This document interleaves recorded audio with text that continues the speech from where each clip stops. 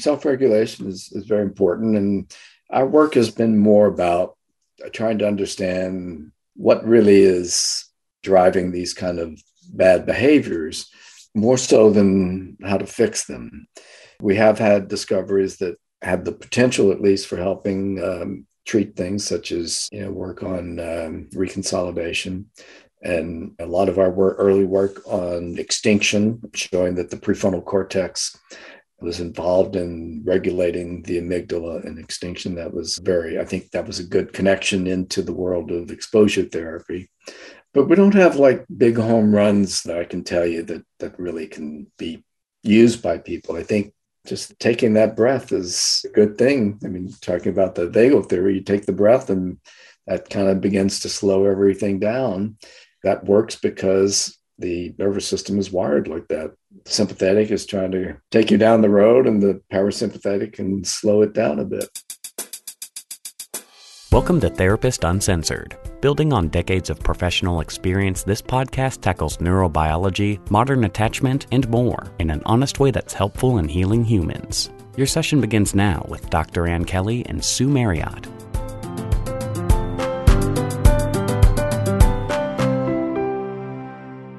One of the reasons you might listen to Therapist Uncensored is that you want to know the whys of relationships and emotion. And that's exactly why our team reached out to the expert on the amygdala and our body's threat response system.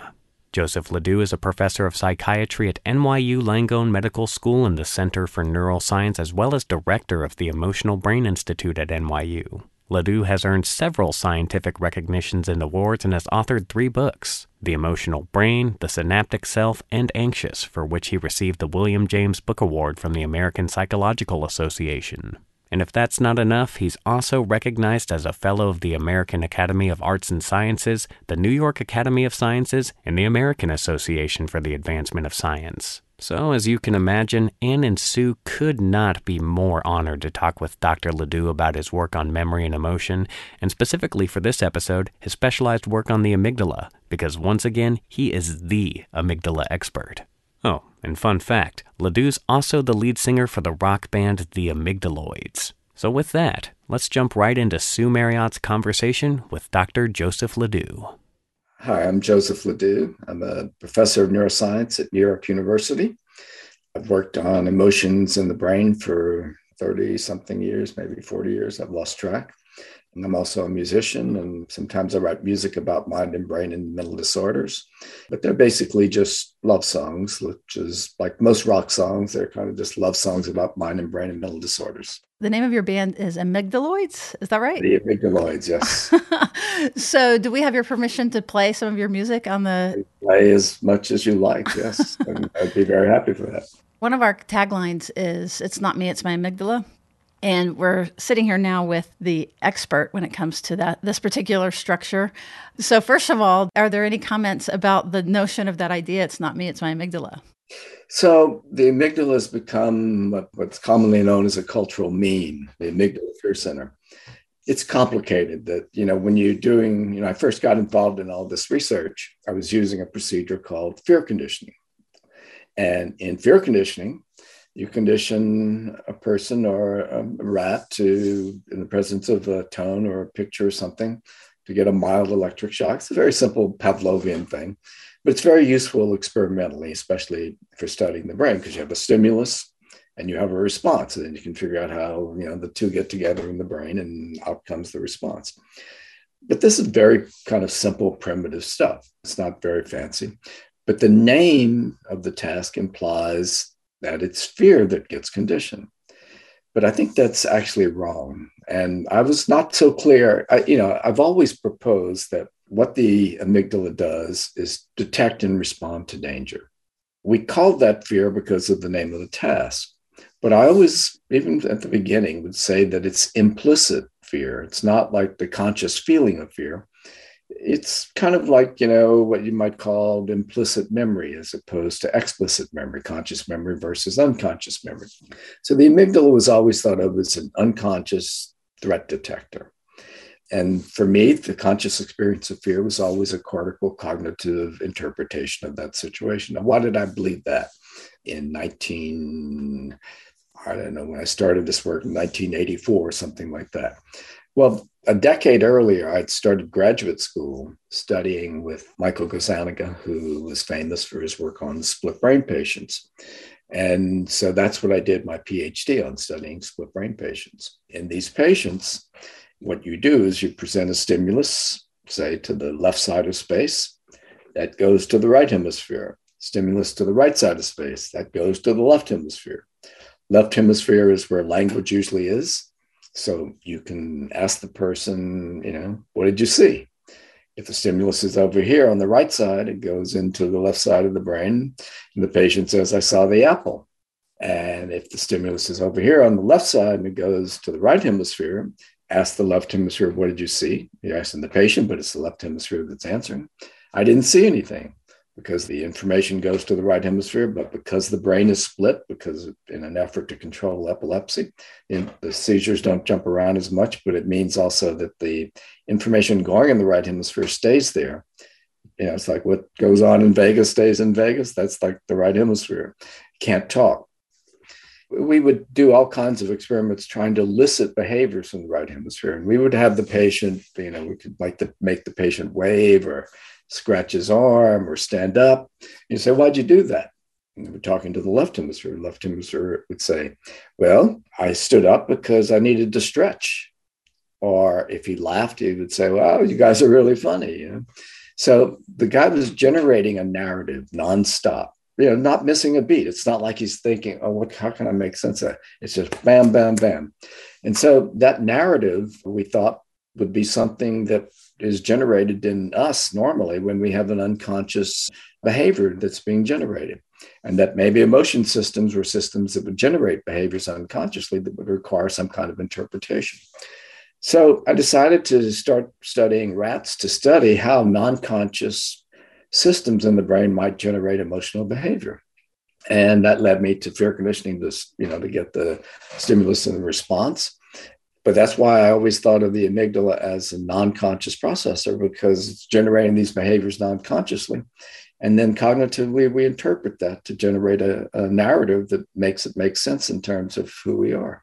This is based on Festinger's theory of cognitive dissonance. We all think we have free will and are in charge of what we do. But if we're constantly generating behaviors that we aren't in charge of, that's a source of dissonance.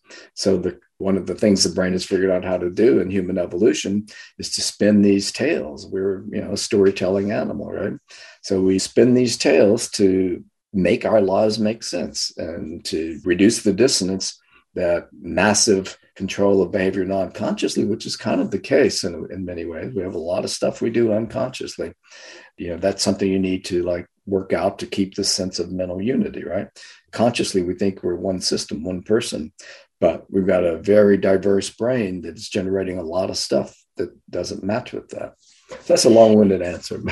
Let me see if I can say back some of this. Basically, the amygdala, calling it the fear center is a mistake, that it's a threat detection system that operates on the non-conscious level. So by the time that something registers as fear, you're talking about a new system, a different system now. That's basically it. But the key point is you've got one stimulus out there, a snake at your feet, right? That stimulus is going to activate different systems in the brain, not just the two I'm talking about. Well, one will be, the amygdala system that generates the freezing response so you don't step on the snake, and the heart rate responses that go with that. And the second system that's cognitive and is interpreting what's going on in that situation in your body. And you so generate a narrative based on an emotion schema. We've spoken with Steve Porges, story follows state, and the polyvagal theory. So this is very consistent. So people have asked us, what does that mean, story follows state? And this is what it is that you have this experience, but there's then a conscious story that gets layered on top to make it make sense. Already we've talked about the difference between threat and fear, that those are two different things. I was listening to something that you were talking about earlier about the freeze response in rats, and how that there's some rats that never learn and they end up staying frozen. And you had made a reference to the psychopathology in humans. And there are some people, due to trauma and unresolved, experiences in their history, that kind of live in that freeze reaction. This is really diving to the heart of matter of how can we use your research? Like, are there things to speak to? And I know that, you're not talking about rats having feelings and it's not a direct correlation, but intuitively, what's your sense of that, of how we could best help people that have those kinds of severe trauma? Sometimes it's hard to get from the compelling finding to the, magic bullet that's going to solve the problem. But maybe just understanding how some of the basic stuff works is useful to patients because it helps them understand what's going on. So, for example, if we take rats and condition, I don't know, let's say 10 of them, you're going to get a bell curve. It's not like they all have the same amount of freezing. They will all freeze some, but it's going to be a bell curve.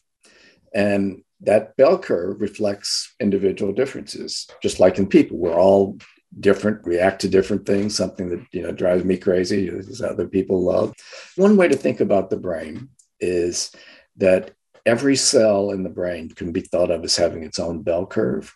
So who you are is like the kind of giant summation of all those bell curves that have been shaped, each one separately, by genes and experience, because it's not just experience and everything in the brain. The brain is an environment for all those cells.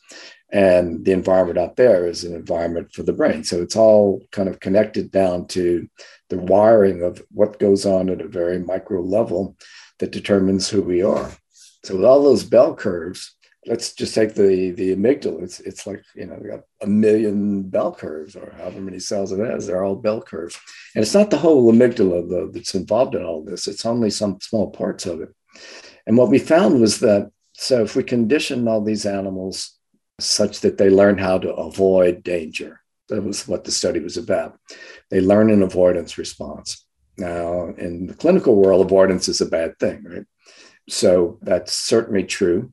And what we were looking at is the fact that when we look at the avoidance behavior, which is also individually different in each rat, what determined whether the rat was going to avoid or not was how much they froze. If you're freezing, you can't take action. We think of avoidance in the way we study it as, kind of a proactive avoidance, a kind of useful avoidance where the animal or person learns to do something to help them cope with the danger, as opposed to more of a passive avoidance where, if you say have panic attacks, if you go outside, so you stay home all the time, you're passively avoiding. But if you can actively engage somehow and have mastery over the situation, more of a positive, active coping kind of thing. You can't do the positive thing. You can't avoid if you're frozen. So you can't have active avoidance if you have passive avoidance, basically. So what we found was that in one part of the amygdala, if we damage that part of the amygdala, we expected the animals, well, now they could then learn to avoid because they would stop freezing. And yes, they stopped freezing, but we didn't even have to teach them how to avoid. They had already learned it, but they couldn't get it out because they were so frozen. And I think that is so true of a lot of people, psychologically frozen and can't do anything positive because they're so psychologically frozen. So the rat work, has some at least metaphoric value. And I think we even learned that if we put, for example, propranolol into this part of the brain, that would make the animal stop freezing and start avoiding effectively. Propranolol is proposed to be a useful thing to help you with some aspects of anxiety, but I think the exciting studies at the beginning haven't all been confirmed. So it's not as strong a case as it once was, but I think there's still some evidence that a dose of propranolol can help you with stage fright and things like that. It's just not quite as powerful as we'd once thought. Yeah, it's too bad that when there's a natural disaster that we can't run in and, So in the therapy world, we talk about the unconscious. And what's the relationship between the non-conscious and the unconscious? The unconscious, of course, has very strong associations with Freud and the whole repression of anxious thoughts and so forth. So I'm not denying or dismissing that in any way. What I'm just saying is that non-conscious is a more neutral term. It's just not conscious. And what I mean by that, there's something called the cognitive unconscious, which is not the Freudian unconscious. It's not the dynamic unconscious. It's just stuff in the brain that is not wired to be conscious. So, for example, you have no conscious awareness of the circuits that are controlling your heartbeat or your digestion. The brain is doing all that stuff, or regulating your temperature. But that stuff is all in there. Think of it this way. Every conscious thought until the last microsecond when it becomes conscious is unconscious, preconscious, non-conscious, So the conscious thought is a buildup of non-conscious cognitive information processing based on schemas and narrations and all these cognitive processes that we call upon. It's like all building up. And then some of that sometimes crosses the line and becomes conscious. But until it's conscious, it's non-conscious. That's not because of repression. That's just like how the brain is, there's a lot of circuitry that leads up to a conscious experience. And so that stuff is preconscious, non-conscious. There's a very famous therapist, Christopher Bolus, that talks about the unthought known. And that feels like it's in the direction of these preconscious thoughts. I'm not sure, but... Donald Rummelhart's, the unknown knowns and the known unknowns. Yeah, exactly. So just to clarify, like you mentioned earlier, freeze, and I began to think about dissociation, you know what I mean? Some of the versions of that, and avoidance. And in the attachment world, we've got the folks who from an information, this is the way we think of it, I think, and I like checking all this out. But from an information processing perspective, that early experience they stumbled upon, maybe partly because of all of these bell curves of all the cells, the way to make their caregiver available being to move in one direction. And then from an information processing standpoint, definitely implicit, non-conscious early experience that then later becomes the mental map. And the story then overlays, people are dangerous, I'm worthy, I'm unworthy. Yeah, I call that what you're saying a mental map, the schema that you've acquired over the course of your life. And when you're in a situation of danger, you call upon your fear schema, right? And you have, expectations about how you will respond. And then that leads to, well, how do others respond? And you do social comparison. And there's all kinds of roads that you can go to once you've opened up a schema. But the schema I see as these non-conscious templates that are the basis for our conscious thoughts. That doesn't mean that a conscious thought is preformed in the schema. It's just the schema provides the situational information, and every situation is different. So different things come up from, because memories are very complex. So you're pulling out a lot of stuff in any one situation. So your schema in this situation might be slightly different from another situation because they're not the same situation. But it's all non-conscious, and it's just that it's that precursor, that last step before the conscious experience. So the schema gives you the information. There's a non-conscious narrative, and that becomes what you're conscious of. In the attachment language, then we're describing avoidance and kind of dismissing, or that there's the schema tilts in that direction, and then the preoccupied, where that we're gathering information and maybe misreading information in order to stay safe, in order to regulate. But that's different, I think, than you mean by the avoidance where the rat freezes, or avoidance in, like the dorsal vagal just shut down. Well, avoidance is a behavioral, certainly in animals, it's a behavioral process, right? We're looking at avoidance behavior because we don't know what's going on in the animal's mind. But in humans, of course, we have cognitive avoidance as well, right? So we shut down things we don't want to think about. The way that I was thinking of it was the dorsal shutdown being the freeze that you're seeing in the rats. I'm not sure that's the answer to freezing in a rat. And we can explain it pretty clearly in terms of the circuitry from the central nucleus of the amygdala to the periaqueductal gray to motor output, midbrain motor system output that goes down to the spinal cord and controls the freezing response. At the same time, in our studies, rats have a dominant sympathetic response where blood pressure is rising, heart rate is rising. Underneath that, if you block the sympathetic responses, then you see a strong vagal response is released, but it's typically suppressed by the sympathetic drive. Well, another area of your research was on memory reconsolidation. Tell us about that. I'd be interested in knowing more about what your other guests have said and the application of it, because scientifically, it's been difficult to get this in humans in controlled experiments. But in the rats, what we discovered, and this was work that Kareem Nader, a very talented postdoc in my lab at the time, who is now at McGill University, Kareem discovered that, well, we'd been studying protein synthesis and its role in memory. So we would block protein synthesis in the amygdala. And so animals that had protein synthesis blockade were unable to form a long-term memory about the dangerous stimulus, the tone paired with the shock. This was consistent with the whole literature in the memory field, which is that memory depends on the synthesis of proteins in those parts of the brain that are responding to the situation. Kareem said, well, maybe protein synthesis is also involved when we retrieve a memory.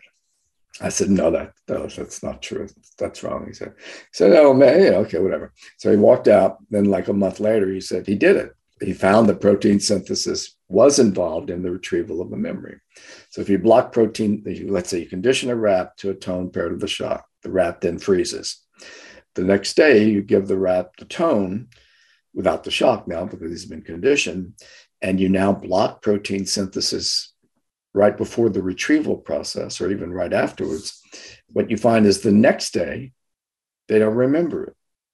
So it's like retrieving the memory puts it in this vulnerable state, and you have to synthesize proteins to restabilize that state, just as you did in the learning. You have to stabilize the synaptic plasticity. Now you have to restabilize the synaptic plasticity because that has been destabilized by retrieval. You're doing it at this neuron peptide level. I think the idea is that you have the traumatic memory. And here's another point that I think that we've learned from you is that trauma will always be there, even when we've learned, deconditioned, that under stress and under certain circumstances, or if you go in and snip the neurons that have grown over it. But basically, the fear is always there. And that's another actually area of your research I think that's really interesting. So the fear is there. So from a therapeutic standpoint, the idea is that you get the person connected to that traumatic experience where they're feeling it. So then that raises it up. And I think your research says that if this translated, that destabilizes it. And so if you have a new experience at that same time, feeling safe while you're talking about it, having a different reaction than you expected, love, whatever the change is, that when it gets restored, I guess what happens then? So when it goes back down, it's a new memory or it's released the pocketed trauma? I think the lay summary that you just did probably took some license in terms of what I would really say. Okay. So I would really love to hear. What would you really say? We did write a paper once on the indelibility of emotional memory. 1989 is one of my, very early papers. And it suggested that, once the memory was laid down in the amygdala, that it never went away. But I don't know if we've ever really been able to prove that.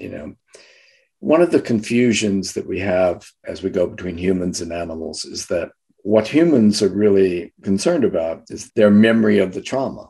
But in the rats, all we're looking at is a behavioral response or physiological, blood pressure or heart rate response. And if the experience is the cognitive interpretation, as we've been talking about, the stuff that we've discovered in the rat is not the same as what you want to know about for a human. Because in the human person who is traumatized, you've got all this stuff happening underneath the hood, so to speak. But it's the horrible feelings that come with all this that disturb the patient. I mean, there's been a tremendous, I have a paper coming out in a psychiatric journal. It's called Putting the Mental Back into Mental Disorders, because there's been a marginalization of subjective experience in the whole field, starting when psychiatry became biological and started using drugs. How do you develop a drug? Well, you put an animal through blah, blah, blah, in a pharmaceutical lab, and if the rat is freezing less, you assume that if you give the drug to a person, they'll be less fearful or anxious. But the drugs don't work. Pharmaceutical companies are getting out of the business. Why? Because it's wrong to expect that from freezing behavior in a rat, you can go to conscious feelings of fear in a person. Think of it this way. One of the things you have to do in a person who has traumatic memories and so forth, or is just anxious in general about some kind of situation, you have to get rid of the behavioral responses in the physiology, because those will always reinvigorate, reestablish the memory if you've got the amygdala activity that is still there. So step one, I think, is you should target the amygdala, tame the amygdala. How do you do that? And by taming the amygdala, I mean like suppressing heart rate increases, suppressing freezing behavior. So we know that if we give people pictures of snakes or spiders or other kinds of scary things, that will activate the amygdala in a human. And you can present those stimuli subliminally. So the person doesn't know the stimulus is there. It's like a split brain patient that says, I didn't see anything. So the person says, I didn't see anything, but their heart is beating a little faster because the stimulus was there. So maybe if we could use subliminal exposure therapy, in other words, present the spider to the spider phobic subliminally, because spider phobics don't like to see spiders, right? But you can do it that way that the conscious spider phobic's mind doesn't know the spider's there. So tame the amygdala, reduce the arousal. And okay, now the person can look at the spider without, feeling all, the muscle tension and the jitteriness and all that. And so now what you want to do is tame the hippocampus, start changing some memories that the person was too upset about to really be able to address them. And once you've done step one and step two, now you want to just tame the prefrontal cortex by engaging in just regular old talk therapy, because now the person is ready to talk about it, because you got the physiological and behavioral threat responses and the beliefs stored in memory that have been adjusted. So now they can just talk about their life as a person rather than being all, freaked out about it. I'm not a therapist. I'm just making this stuff up, but this is based on what's happening in the brain. And you mentioned the hippocampus. And so what does taming the hippocampus look like? The hippocampus stores our conscious cognitive memories, episodic and semantic memories. And so in any kind of anxiety situation, you're going to store episodic memories about your relationship to that situation. And every time you revisit that past situation in your mind, you're retrieving those episodic memories. And every time you envision your future, you're time traveling. So you can time travel to the past through episodic memory, but you can also time travel to the future. And when you time travel to the future, you're anticipating, this happening to you again. So it's kind of like rumination of not only the past, but about the future. So you need to adjust those episodic memories and find ways to recode them so that the person can then have a conversation about their life without that being their life, in a sense. Would introducing mindfulness, safe imagery, things like that, would that qualify with this idea? Yeah, certainly, I'm a big fan of mindfulness, and I think that's incredibly useful. How it fits into this program, I guess in order to do it in terms of episodic memory, you would have to have the person meditating on their episodic memories. Or creating, since a memory is a future, right? One of the techniques that people are using are basically using your imagination to imagine this false positive memory. Right. But I think you also, if you leave the past memories there to be reinvigorated, they're just waiting. So somehow we have to address that. My thing is very simple-minded, and it's probably impractical for anything. If it worked in spider phobics, that would be a good test case. But if you've got things that are much more complex in terms of, memories of all kinds of things, and it's not just a specific stimulus, but a whole system of knowledge that's problematic, then it's not going to work. Well, I guess the way that I was thinking of it was imagining yourself small with the protective parent. We're only limited by imagination, so that it's literally messing with the historical memory, conscious memory. Let me give you a good example of research that's been done that might be relevant. My good friend and colleague, Hakwon Lau, who was until recently at UCLA, he's at the Riken Institute in Japan now, has been using fMRI decoding. So he just did a very simple thing in humans. He conditioned a stimulus to a shock in a person.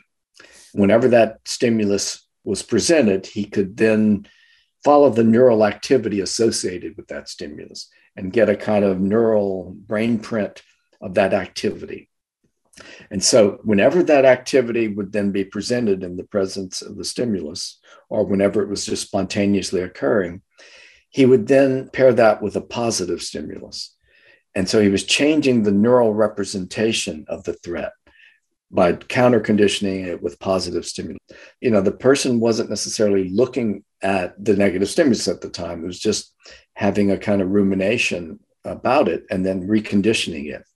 So it's very sophisticated stuff, and I'm probably not doing justice to it at all because it's so complicated. I don't even understand the method. But I think a lot of researchers are using this neural decoding approach. I mean, I can hear how it's different, but is it a cousin or similar to the memory reconsolidation? In a way, I guess you could link it to that. I hadn't thought of that, but that's a good point. So you've got a neural state that is active. And when that state is active, it's vulnerable. So you can then put in the positive stimulus. And yes, great idea. Kind of mess with it. Yep. Just for the super nerdy geeks out there, there's another one that you had talked about related to light. Oh, optogenetics. That's a technique that was invented by researchers at Stanford. Carl Dieserhoff was the leader of the lab. And it's quite an amazing thing that, it's in the pipeline for the future for being used in people. But basically, the idea is that you take like algae, which has some light sensitive property, and you extract genes from that and put those light sensitive genes into, I hate to use the word virus because it has the wrong implication these days, but a dead virus construct that you would put into the brain of an animal. Then you let it sit there and it infects the cells. It doesn't do anything bad. I mean, it doesn't kill the cells. It just like enters the cells, but it has no replicating properties that's doing anything. It just gets into the cell.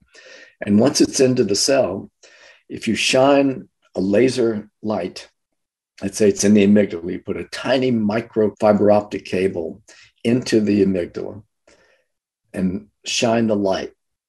That light is now detected by that algae virus in there. The other thing that's in the thing that you injected with the light sensitive molecule is genes that are going to turn on or turn off the activity of the cell. So basically, you shine the light and you can shut down the amygdala cells, or you shine the light and you can you can speed them up, increase their activity. And so this is very useful as opposed to like going in, making a lesion in the brain, you're destroying the brain. And so you're looking at what's left rather than what it actually does. But here you can actually see the activity of the cells, and, an animal that is now given an extra stimulation of the amygdala will respond stronger. And if you inhibit the amygdala instead of activating it, you can make the animals freeze less. Oh, I was just about to say that. So going back to the frozen rats, I'm just sort of emphasizing this again so people hear this. The freeze that inhibits you from taking action is the problem. And so this light example, if it works to inhibit the amygdala firing and being worried and sending out all of its messengers, then you're going to be able to stay in a more of a coping state and use your hippocampus and use your other strategies that are involved in these different systems in your brain. Now, before people start writing to me asking me to put things in their brain. Yeah, so what this is being considered for is like Parkinson's disease and neurological conditions more so than psychiatric things, because we know more about the circuitry of a neurological condition. So, it's definitely not ready for prime time in the area of psychiatry. But the metaphor of it even helps us understand that we need to cool off the amygdala, which is not conscious. So in rats, it's the heart rate and the behaviors that are the tell, really.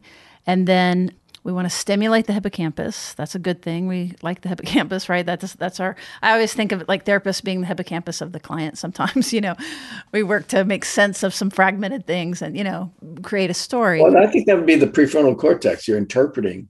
Hippocampus, you're retrieving the memories and you want to help them change the beliefs that are encoded in those memories, right? Right. Well, I think that's still fair, right? That's some of therapy is like changing the beliefs themselves. Yeah, you're right. And the prefrontal being the actual story. That's exciting. And that's a very clear path that feels intuitively, we're not going to do anything crazy if we were to follow this idea of inhibiting the amygdala, calming the amygdala, because it's when the amygdala is calmer, then the hippocampus can learn and can create new episodic memories. So, and what do you think of this? I think that in a therapeutic situation, a lot of the work probably gets done between the unconscious mind of the therapist and the unconscious mind of the patient. We have to figure out something to talk about while that goes on.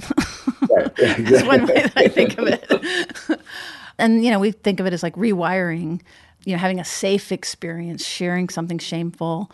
It's not my brilliant thing that I say that gives them the new idea they've never thought of. That never happens. That rarely happens, right? But we are forming a new implicit memory, as well as the hippocampal memory, as well as the story. So, yeah, I think that's a nice way to think of it. Now, consciousness and integrating all of these things, because we think of secure relating as a very integrated mind, the balanced mind, top, bottom, left, right, all the whole things. I was wondering what your thoughts are, with all of this incredible research on psychedelics and these massively positive outcomes from a neural standpoint. You know what I mean? What are your thoughts about that? Yeah, I really don't know much about it. So I don't think I should say anything because I don't have an informed opinion. I think it's pretty cool. And, I'm impressed with the stories I read, just like, you do. But I don't think I know enough to really be able to say anything. Yeah, I'm very curious just about the mechanism, and I'm also very skeptical anytime people are evangelical about anything. and people in the psychedelic world can get really excited about it. But at the same time, you don't want to ignore things. So, well, are there any other findings from your lab, from your students that you would want people to know that would be able to help them, regulate themselves or have close relationships?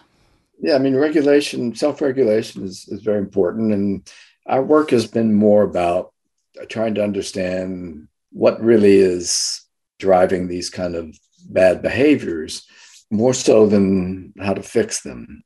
We have had discoveries that have the potential, at least, for helping treat things such as work on reconsolidation, and a lot of our early work on extinction, showing that the prefrontal cortex was involved in regulating the amygdala and extinction. I think that was a good connection into the world of exposure therapy. But we don't have big home runs that I can tell you that really can be used by people. I think just taking that breath is a good thing. Talking about the vagal theory, you take the breath and that kind of begins to slow everything down. That works because the nervous system is wired like that. Sympathetic is trying to take you down the road, and the parasympathetic can slow it down a bit. You had mentioned that the reconsolidation didn't look like it was working in humans, maybe. The home runs were in the animal work, where we're conditioning, freezing, and blood pressure and heart rate and that kind of stuff. But now you take this into a human, you want to change the person's memory of the past. That's a whole different thing. That's the hippocampal memories rather than the amygdala memories. And there's some evidence of reconsolidation and the role of the hippocampus in it in animals, but it's not as robust a thing as the more behavioral stuff. And that's kind of impaired kind of been a problem in the translation, that the translators have been thinking that the behavioral stuff in the animals would directly apply to human thoughts and memories. But I think that's overly optimistic. We have to find a way to directly do reconsolidation that is going to be able to address those conscious memories.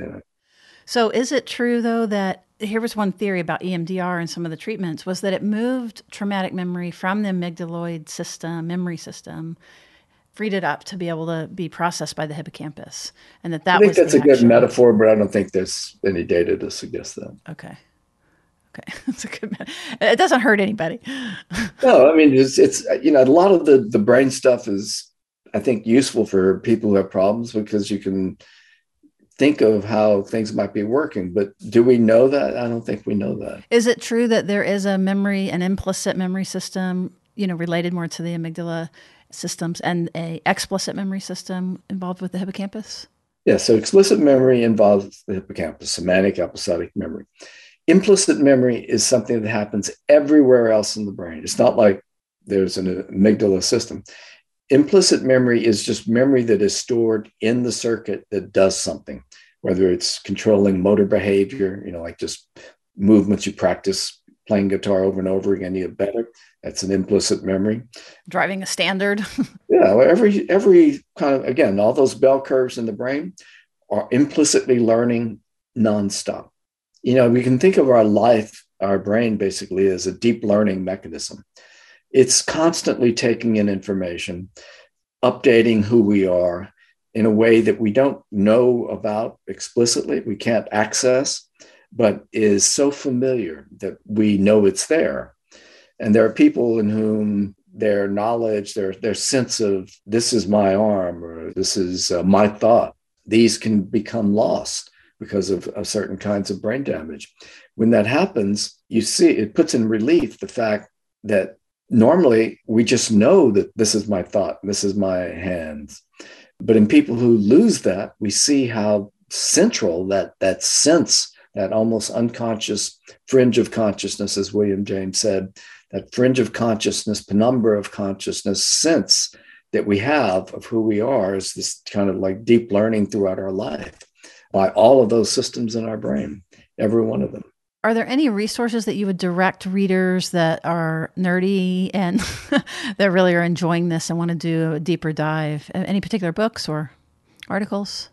Yeah, I mean, my book, The Emotional Brain, came out in 1996. It's still printed and sold.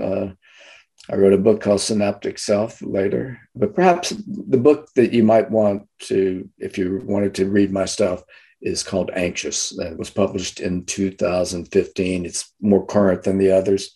And it includes all the stuff we've been talking about, for the most part, at least. And then if you're interested in optogenetics, Carl Diceroff, the mastermind of that, wrote a very personal kind of story of he's a psychiatrist, his quest to discover treatments by studying the brain. And so that's why he went in there. It's a great book. I forget the title of, but Diceroff. I have a good friend, Stefan Hoffman, who's a cognitive behavioral therapist, and he has a number of books.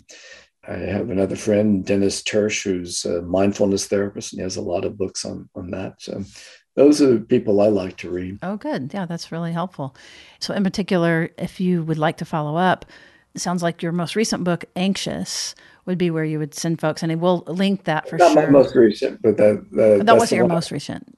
It's called The Deep History of Ourselves, the 4 billion year story of how we got conscious brains. Oh, nice. It's interesting as a reading book because each chapter is very short, about 1,500 words, 2,000 words, because there's a lot of technical stuff about the history of life and how, basically what I say is that behaviors like freezing and so forth, or eating, or drinking, or copulating, are based on things that happened 4 billion years ago in the first cell that ever lived.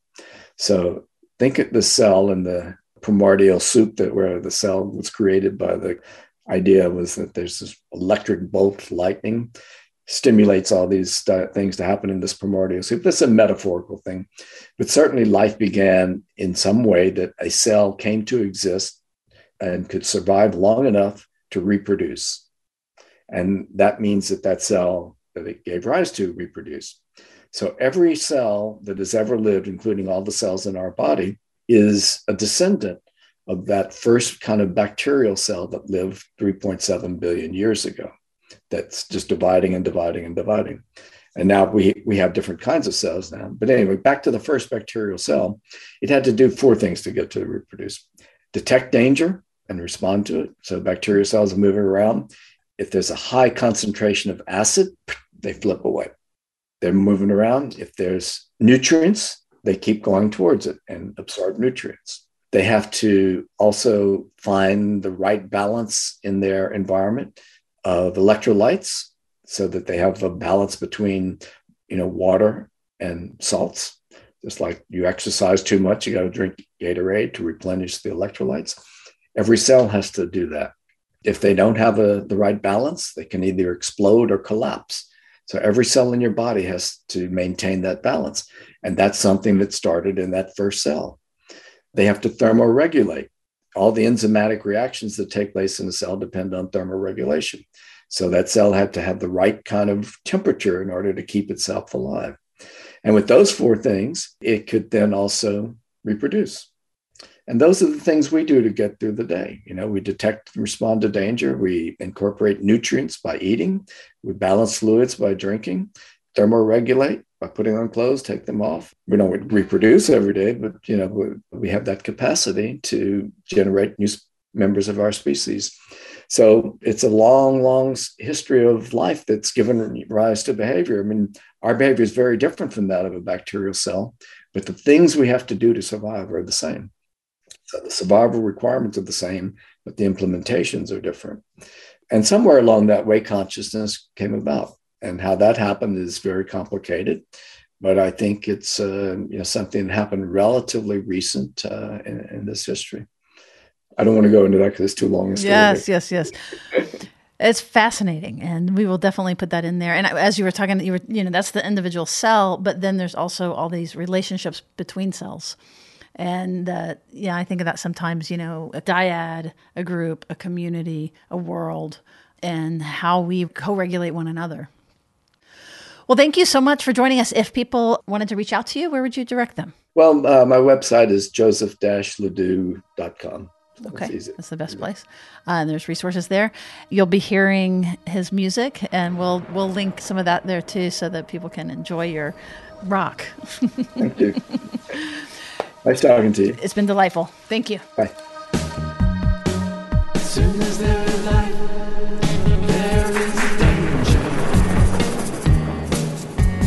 Goal of life is to postpone its end. Keep on going and continue to contend. Life depends on adequate subsistence and coexistence and sustained resistance to.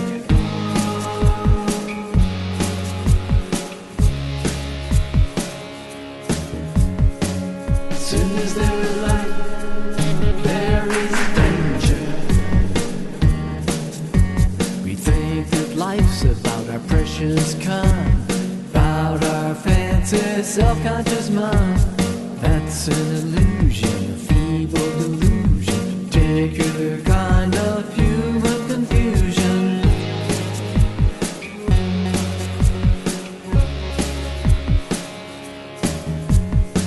Soon as there is light, there is danger.